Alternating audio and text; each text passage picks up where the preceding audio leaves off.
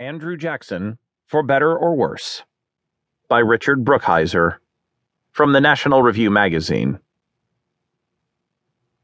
In his long life, 1767 to 1845, Andrew Jackson fought one duel, in which he took a bullet, one armed brawl, in which he took two, and several pitched battles. But now he is in the fight of his afterlife. Several states' Democratic parties have stopped calling their annual get-togethers Jefferson